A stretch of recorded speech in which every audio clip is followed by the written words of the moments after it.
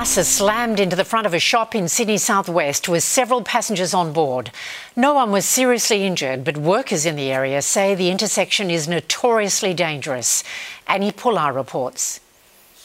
Good afternoon. A morning commute has come to an abrupt halt here in Greenacre when a bus carrying several passengers crashed into a shop front, leaving behind thousands of dollars in damage. Security video obtained by 7 News shows the moment this trip took a terrifying turn. Just after 8 a.m, the 914 bus is captured making a wide turn onto Waterloo Road before ploughing into the Sugar House waffle store. Several bystanders heard the crash and ran to help those on board. I was working and then I heard a loud bang and I looked across the road and just saw the bus literally inside the shop.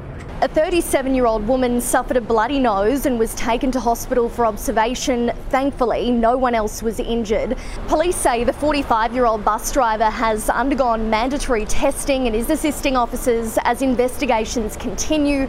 People who live and work here say this area is incredibly busy and can be dangerous. In this traffic light has been a lot of crashes. We make us nervous because we don't want anyone to be really injured, and we don't want anyone to be safe. It's been happening often, like a lot of cars going speeding. It's like you're in a tracks having a race or something like that. So we need to change that. The business owner has told 7 News he's devastated but just incredibly relieved no staff were inside his store at the time of the crash.